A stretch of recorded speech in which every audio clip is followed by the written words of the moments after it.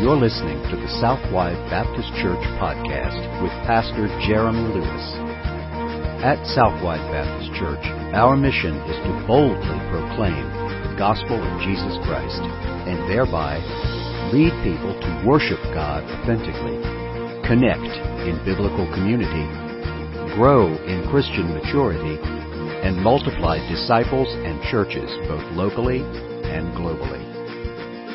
For more information about our church, please visit www.southwidebaptist.com. Now let's join Pastor Jeremy for today's message. Well, if you have a copy of God's Word, let me invite you to turn with me to Ephesians chapter 5. Ephesians chapter 5.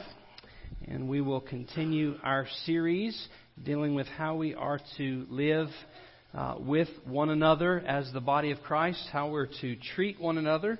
And so hopefully you have been a part of this series. If not, let me just kind of remind you that there are 59 different places in Scripture where we see the words one another explicitly used.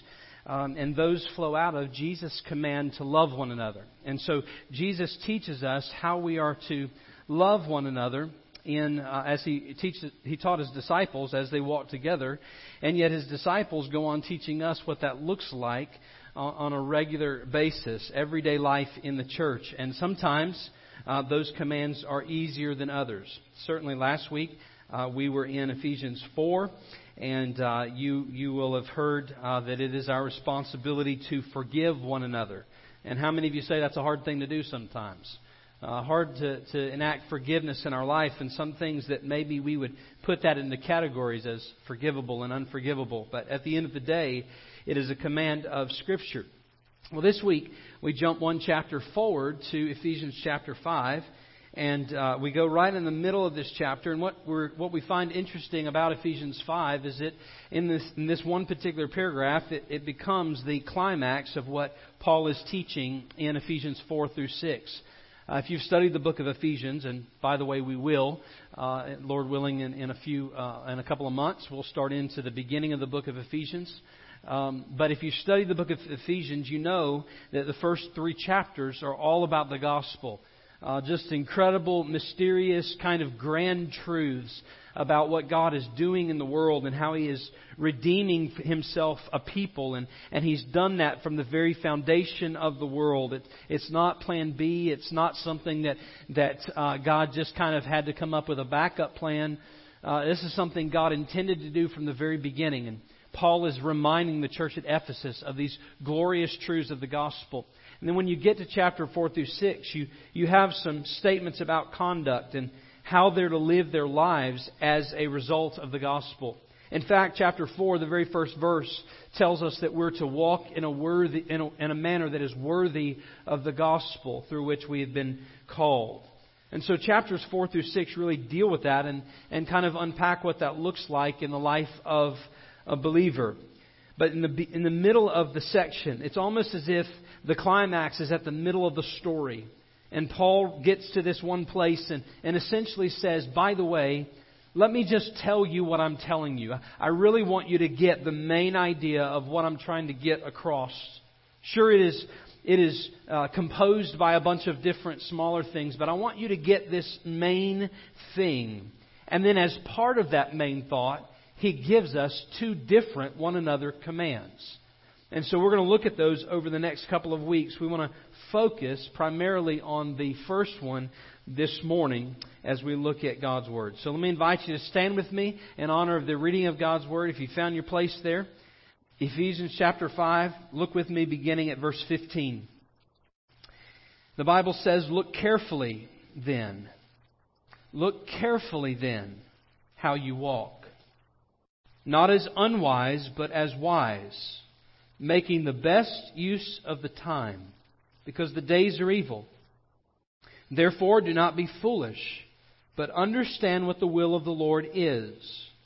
And do not get drunk with wine, for that is debauchery, but be filled with the Spirit, addressing one another in psalms and hymns and spiritual songs, singing and making melody to the Lord with your heart, giving thanks always for everything to God the Father in the name of our Lord Jesus Christ, submitting to one another out of reverence for Christ. Let's pray.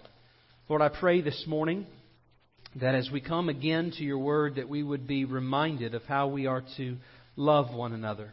I pray, God, that we would be instructed here in how to live our lives as a part of the church, members of one another, Your Word says. I pray, God, that You would teach us and convict us where we have been wrong. Open our eyes to see and our hearts to believe what is here in Your Word. And then, Lord, I pray that You would guard us this morning from making simply some sort of an ethical plea from Your Word. God, may we see these things as rooted in and the outflowing of the gospel of the Lord Jesus Christ.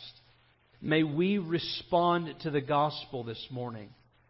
There's one here that's never trusted in Jesus as Lord and Savior, and they don't have the hope that we describe, and they don't have the hope that Your Word speaks of and that we've sung about this morning. I pray, God, that You would open up their heart to their need for Jesus, and that today they would surrender completely their lives to Him, because in You alone is our hope.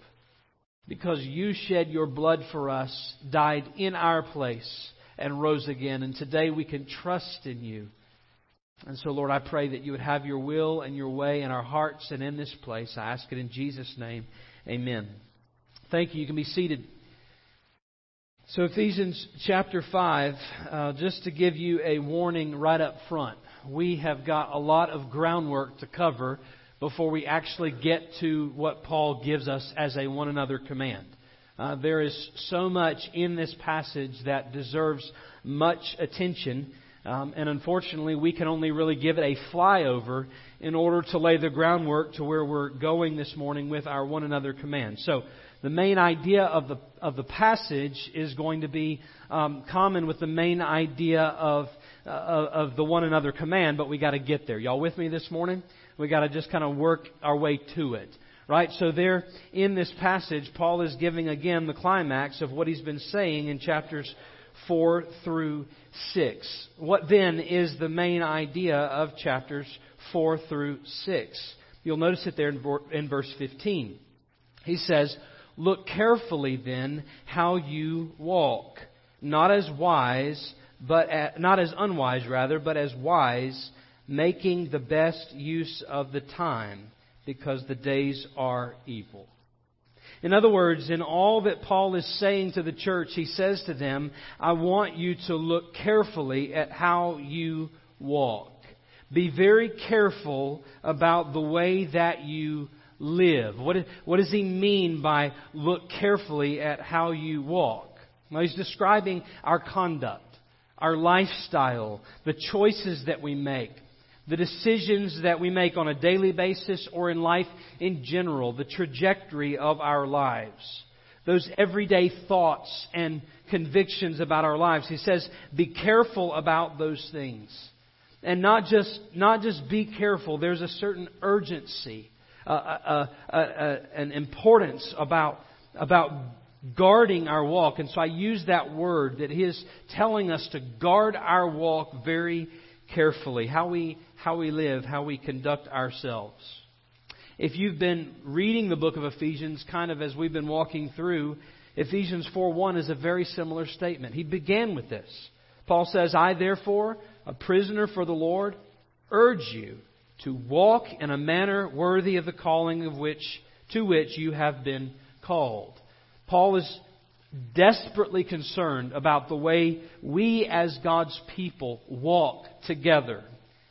And I would say to you this morning that is an important thing for us as well. And here is the reason. It's the same reason that Paul gives here in this passage. Notice the reason he says to look carefully how we walk. All the way at the beginning of verse 16, he says, or the end of verse 16, he says, because the days are evil. How many of you know we live in a day that it is difficult to live as a Christian? How many of you know that? Be it here in our country, but certainly we could say overseas. Those who are dying for their faith on a daily basis. Those who have to worship Jesus in hiding. In our country, it's growing more and more unpopular. And I just want to tell you that if you live very much longer, you're going to see the days that it gets even more unpopular. And we may even face some of the things that people are facing overseas. The reality is we live in a world that is hostile to God. A world that does not want to follow Jesus. And although there may be some, even in our culture, that give a certain semblance of saying, yes, I believe in Jesus and I think Jesus is God, it is very different to believe a set of facts than it is to actually live our lives according to that belief. That's what the Bible calls faith.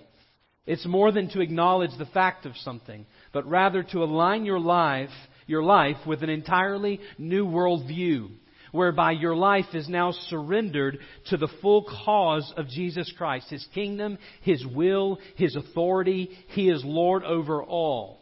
The world around you, if you're a follower of Jesus this morning, if that classifies who you are, the world around you does not take very kindly to that kind of life or that kind of a stand. The reality is, if we're going to live in this world, the temptation will be all around us at every single moment to bend to that pressure. Be it at school for our teenagers or our children, be it in the workplace, be it in education, be it anywhere, we have the temptation all around us to cave into what the world calls right. And so he says, guard your walk. Guard your life. Guard it carefully. Look carefully at how you walk. And he explains it by offering 3 different statements that begin with not, but. So in other words, he's saying, I don't want you to do this, but this is what I'm describing. So notice it there. He begins with that we should walk not as unwise, but as wise. Not as unwise, but as wise. Verse 15. So to guard our walk means that we walk in wisdom, not opposite of that which would be without wisdom. And of course, we can think about this in terms of what Paul has been saying in Ephesians. He says that in chapter 5 and verse 2 that we're to walk in love. And so he's describing that we should love one another. In chapter 5 and verse 8, he says that we should walk as children of light, not as children of darkness. It's the idea of being holy and righteous in our conduct. But here he mentions it in a different way, and he says wisdom. Now you might think of different things as you think about wisdom. You might think of the book of Proverbs that tells us all about how to live lives of wisdom. Or you might think of the book of James, which actually becomes kind of a New Testament version of Proverbs to give us wise kind of counsel in living. But it's not the wisdom that Paul is describing here, I don't think. Nonetheless, it's not the kind of wisdom that he uses all throughout the rest of the book. If you were to just begin at chapter 1, then you would find wisdom mentioned in these kinds of passages. Paul says, in Him we have redemption through His blood, the forgiveness of our trespasses, according to the riches of His grace, which He lavished upon us, listen, in all wisdom and insight, making known to us the mystery of His will. He's describing redemption. Again, chapter 1 and verse 18. Having the eyes of your hearts enlightened, that you may know what is the hope to which He has called you, what are the riches of His glorious inheritance in the saints, and what is the immeasurable greatness of His power toward us who believe, according to the working of His great might that He worked in us. This wisdom kind of picture. He's praying for the church that their hearts would be enlightened. Again, chapter 3 and verse 8. To me, who am least of all the saints, this grace was given to preach to the Gentiles the unsearchable riches of Christ, and to bring to light for everyone what is the plan of the mystery hidden for the ages in God, who created all things, so that through the church the manifold wisdom of God might be made known to the rulers and authorities in heavenly places. The wisdom that Paul is describing is in fact the gospel. To walk in a way that would be in accordance with this deep eternal wisdom of God that He has made known to us through Christ. And so he says walk in a way that is consistent with the gospel, in other words. And to walk in wisdom means that we're walking in that kind of a way. It's the mystery of redemption and the wisdom of God coming together in one place. That's why he says in verse 16 that we should make the best use of our time, redeeming the time. Just as God has redeemed us in Christ. There is a sense in which all of the time we lost in sin, we are buying back and living now for the gospel. That's what Paul is describing. We live for the kingdom and God's righteousness. And so not as unwise, but wise. Then he says, not as foolish, but then understanding the will of God. See it there in verse 16? Making the best use of time, or verse 17 rather. Therefore do not be foolish, but understanding what the will of the Lord is. Now, of course, we know the will of God by looking at God's Word. And we know that to guard our walk, we've got to know and we've got to read and we've got to obey God's Word. That's clear. The Word of God guards our walk. Frequently, there are Christians who understand knowing the will of God as knowing something specific in terms of personal guidance in my own life. I want to know who I need to marry. I want to know what job I need to take. I want to know if I need to move, if I don't need to move, if I need to buy this house or not buy that house. All of these different things, we look for personal guidance. And I would say that this passage does not neglect that. We need those things. But at the end of the day, the will is the deep, eternal will of God that He's describing. You see, we understand our lives not within the framework of personal decision. We understand our lives first within the framework of this deep mystery that God has given us in the gospel. Your life is no longer your own. The most important decision you will ever make is not what job you will take. The most important decisions you will ever make in your life are those decisions you make for the kingdom. You want to guard your walk, stop thinking about your job and stop thinking about all of these individual decisions you make every day and spend your life focused on the kingdom and chase after that.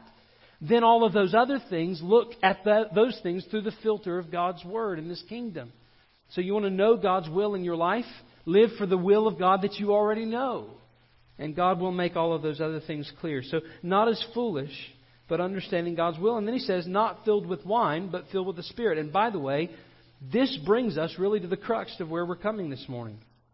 This is where we want to narrow in the focus of these one another commands. Verses 18 through 21 are really one sentence. If you were to see this in the Greek language, you'd see that it's all one sentence, beginning at verse 18 and ending at verse 21.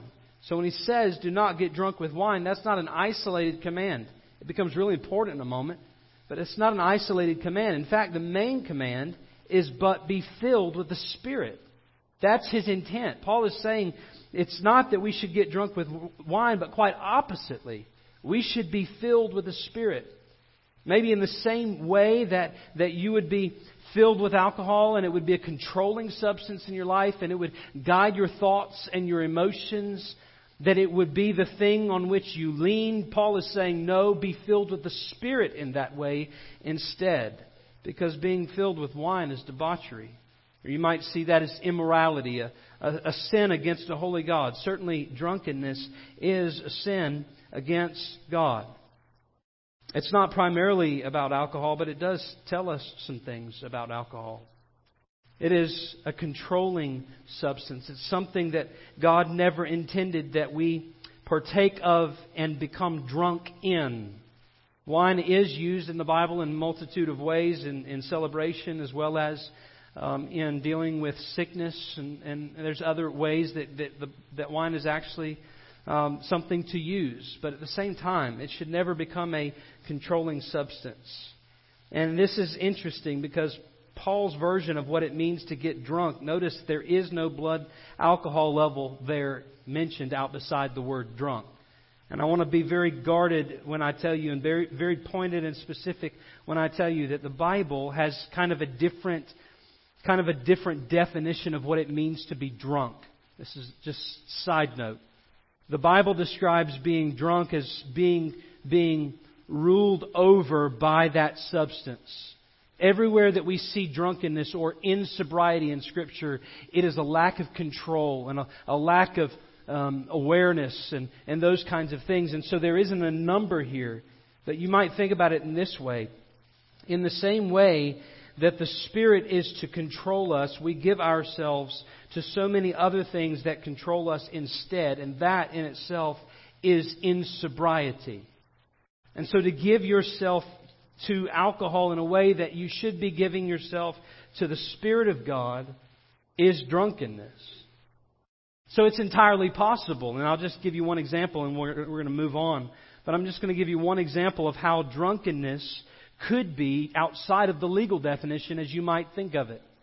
Some people use alcohol as a place to find comfort. They may never get legally drunk, but they use alcohol to take the edge off, to find relief from their day, to let their hair down, so to speak. But isn't it Jesus who said that the Holy Spirit is our comforter? That God is our place of refuge and strength.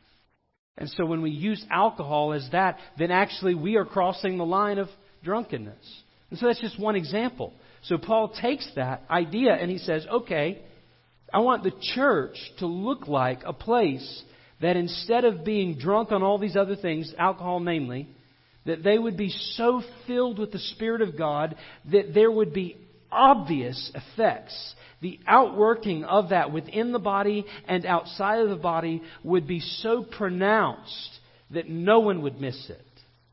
And so he says that there's some things that flow out of that and really gets to the heart of our idea this morning. He says that Spirit-filled Christians, these kinds of people that are led by the Spirit, they address one another in psalms and hymns and spiritual songs.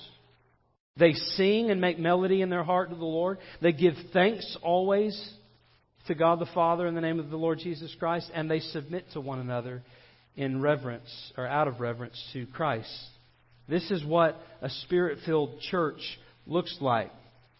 Interestingly, this paragraph specifically applies that not to an individual only, but it becomes corporate. A whole group of people that this is applied to. And it really sets the stage for the one another commands. Now that's a lot of groundwork to lay before we get to really the main idea of the message this morning. And so I want you to see these. Be filled with the Spirit. And then he says, addressing one another in hymns, psalms, hymns, spiritual songs. That's really the same thing as singing to one another. Thanks kind of flows out of that. And then he says, submitting to one another. And we're going to come to that next week. So those first three things really wrap up into one picture of what it means to be Spirit-filled. Don't you notice what it is? It's a picture of congregational singing. It's a picture of the church coming together and singing songs together. That's what it means. That's what we notice when we see a Spirit-filled church. I think this is incredibly helpful for us to think about, especially when we think about our context today and how we gather for worship services and how there's all kinds of debate over music and music style and how the service should flow and all of those different things. It's so incredibly helpful for us because we have to ask the fundamental question, don't we? We have to ask, when we come together, what then is the purpose of music? What is the purpose of our singing together? And I ask that question and say that it's helpful because there's so much distortion over what music should and should not be, isn't there? In fact, some would even glorify music and make more out of it than what it's intended to be. Make it just to be front and center stage. And then there are others who would say that music is a non-essential. Like, can we just sing a couple of songs, a couple of verses, and just get on to the preaching? Because that's the most important part. And yes, I would argue that preaching is central to the life of the church, but that singing is not non-essential to the life of the church. We're commanded here to sing. This is what it looks like to be Spirit-filled. Music has been distorted to look like just simply entertainment for the saints, where we think that we come together and we hear some songs from a platform or maybe in a concert style where you're out there and there's people up here that are singing and we listen to them and we're entertained. That's not at all what music was intended to be. It has sometimes been viewed as attraction for the lost. So if we sing the right kinds of music and the right kinds of songs and it has the right kind of beat, that it will be more attractive to the culture around us. And that's certainly not what music is all about.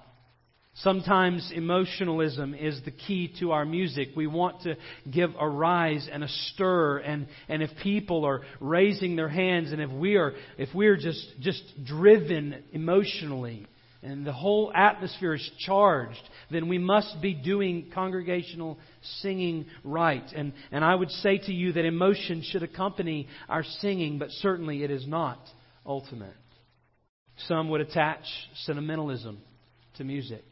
If we sing the songs that we've always loved, then those are the songs that we'll always worship to. And in fact, Paul really refutes that idea here in this passage, that sentimentalism is not ultimate in singing.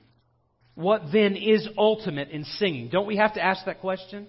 We have to ask, what is it that singing is for in the church? And this sentence that's before you this morning, I think, is what Paul is trying to get at. Remember that it is part of a Spirit-filled church, which Spirit-filledness is the very thing which we do to guard our walk. So what is it that singing is doing? It's there before you.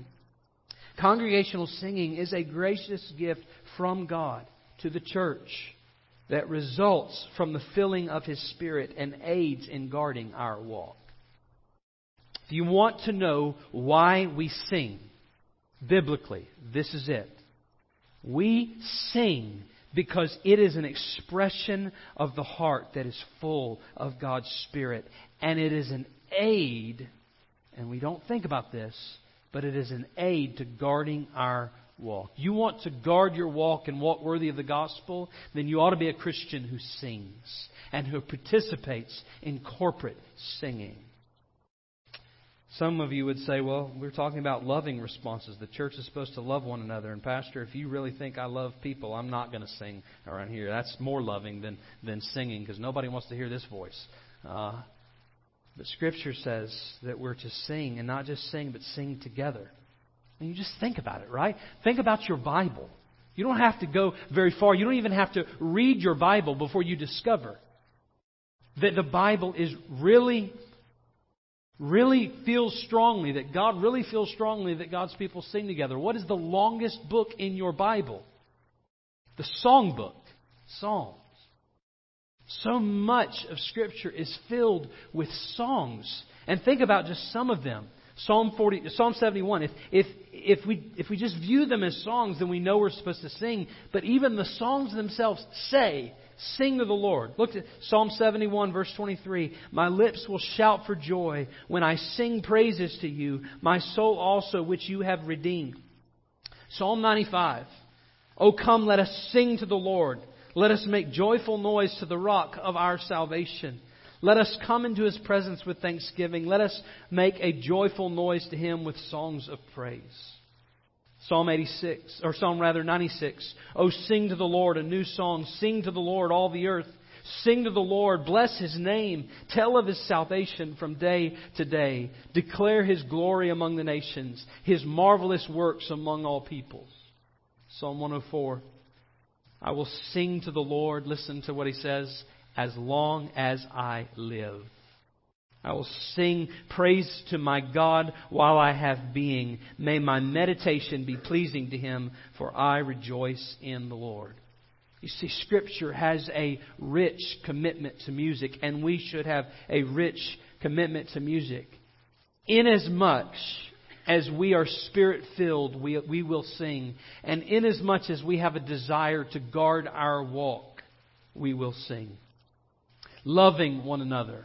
We sing to one another, speak in songs to one another.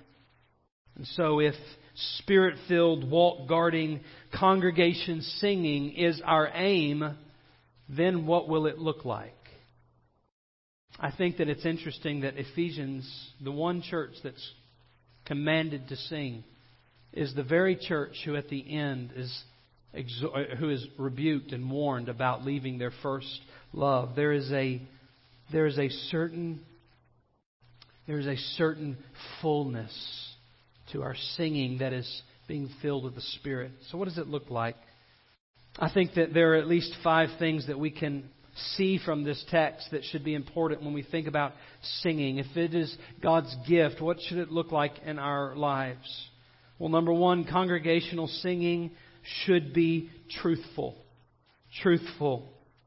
And I put that one very first because I think that is the idea that it sets for us in the entire book of Ephesians.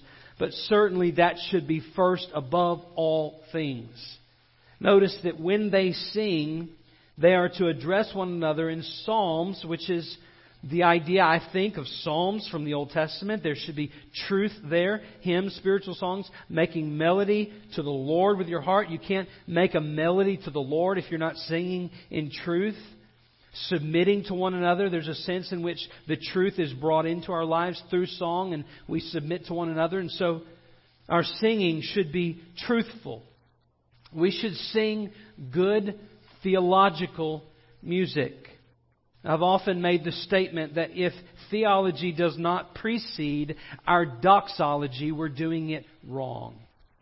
If we are not singing about the truth of God's Word and the substance of that song has not penetrated our hearts, then we have not engaged in congregational singing. We're just simply singing along with some of us like the radio, like we might to any other song. But Christian singing, congregational singing, is theological. That means that it is not primarily about style. It is first primarily about substance. That doesn't mean that style is unimportant. But the primary reason we sing what we sing is lyrical content. And I hope that as we sing in church and as you sing songs that the Lord just lays on your heart throughout the week, that it's lyrical content. And I want to say to you this, that if it is the lyrical content that is our focus, and that we are sensitive to the cultural needs, we're going to come back to that in a moment, that we can sing just about anything to any tune, to any beat, and if that content, that lyrical content is godly, and it is God-honoring, and it is encouraging us in the truth, then it ought to be a song that we sing. If it is truthful.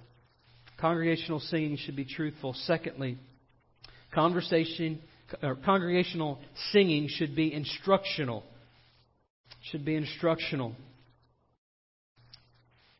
If our singing guards the walk, and if our singing brings about some atmosphere in which we're submitting to one another out of reverence for Christ, again, we're coming back to that next week. But if that's true, then something about our singing is instructional. When I sing, it reminds me how I am to live, what I am to believe about God. It takes truths that I've read in Scripture and sinks them deep down into my heart. I had the opportunity to spend some time over in Crestview with a homeschooling group this week, and got to spend time with them. And one of the things that I noticed about this group, and I think all of us have done this, maybe with our kids and Sunday school growing up, but one of the big things about this group is that they sing songs that are intended to be instructional.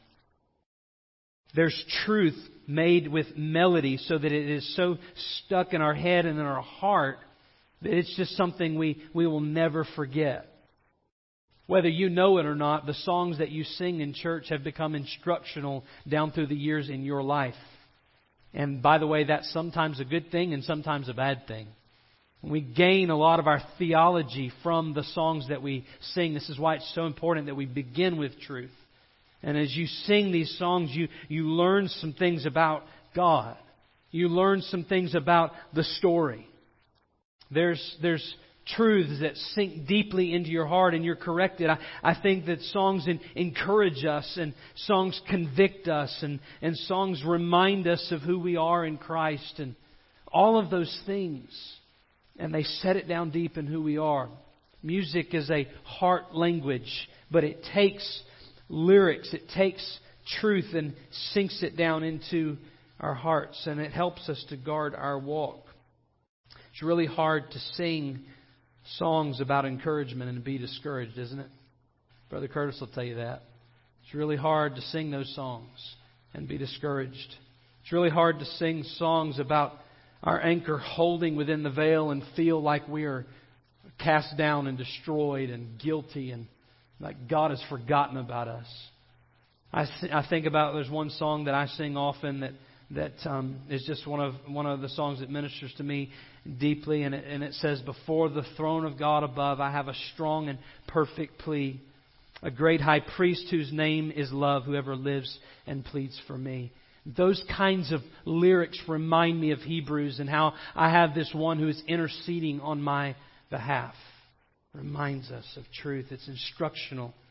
Third, congregational singing should be celebratory. Amen, Brother Curtis? Should be a celebration. When we come to church, it should be something that we celebrate.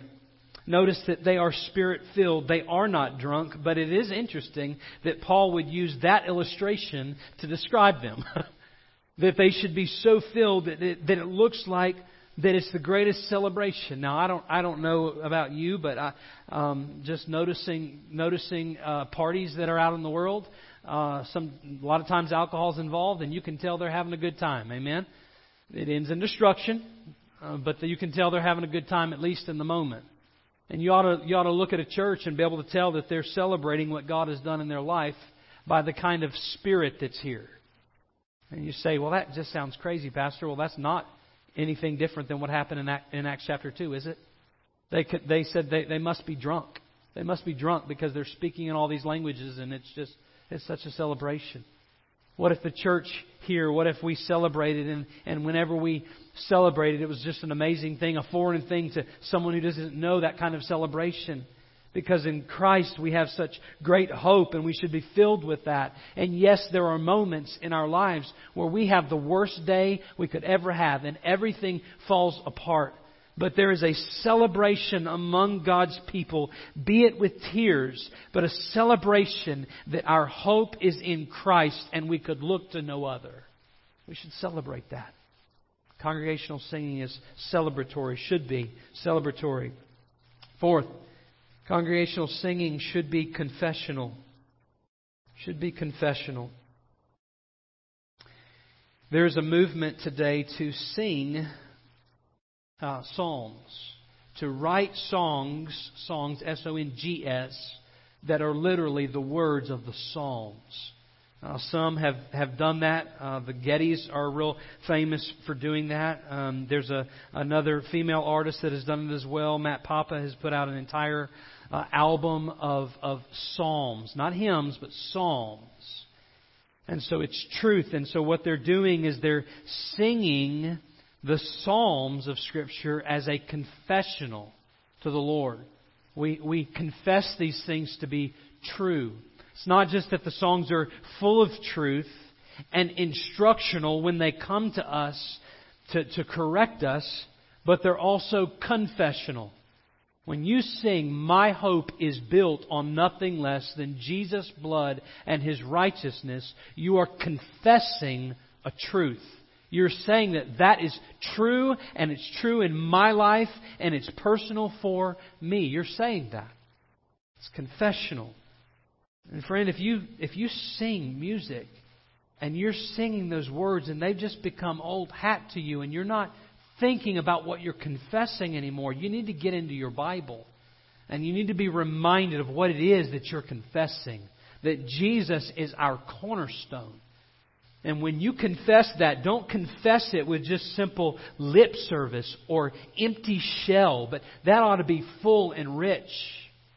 Whenever your heart is so wrapped up in the fact that I believe this with all of my heart, and then you sing it with all that you are, this place, the roof would come off because of our singing of these truths. We confess these things to be true. And number 5. And this one I hesitate to even say because I don't want you to misunderstand. And before it even goes up on the screen, I want to just share my heart with you.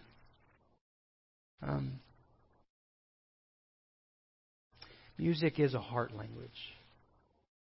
Music is something that becomes a tool, a medium, where the truth of God's Word is carried to the heart of a believer. And through that vehicle, and the truth entering their hearts, they are stirred again and again and again. Music can never be disconnected then. Listen to me carefully. Music can never be disconnected from the culture to which it serves.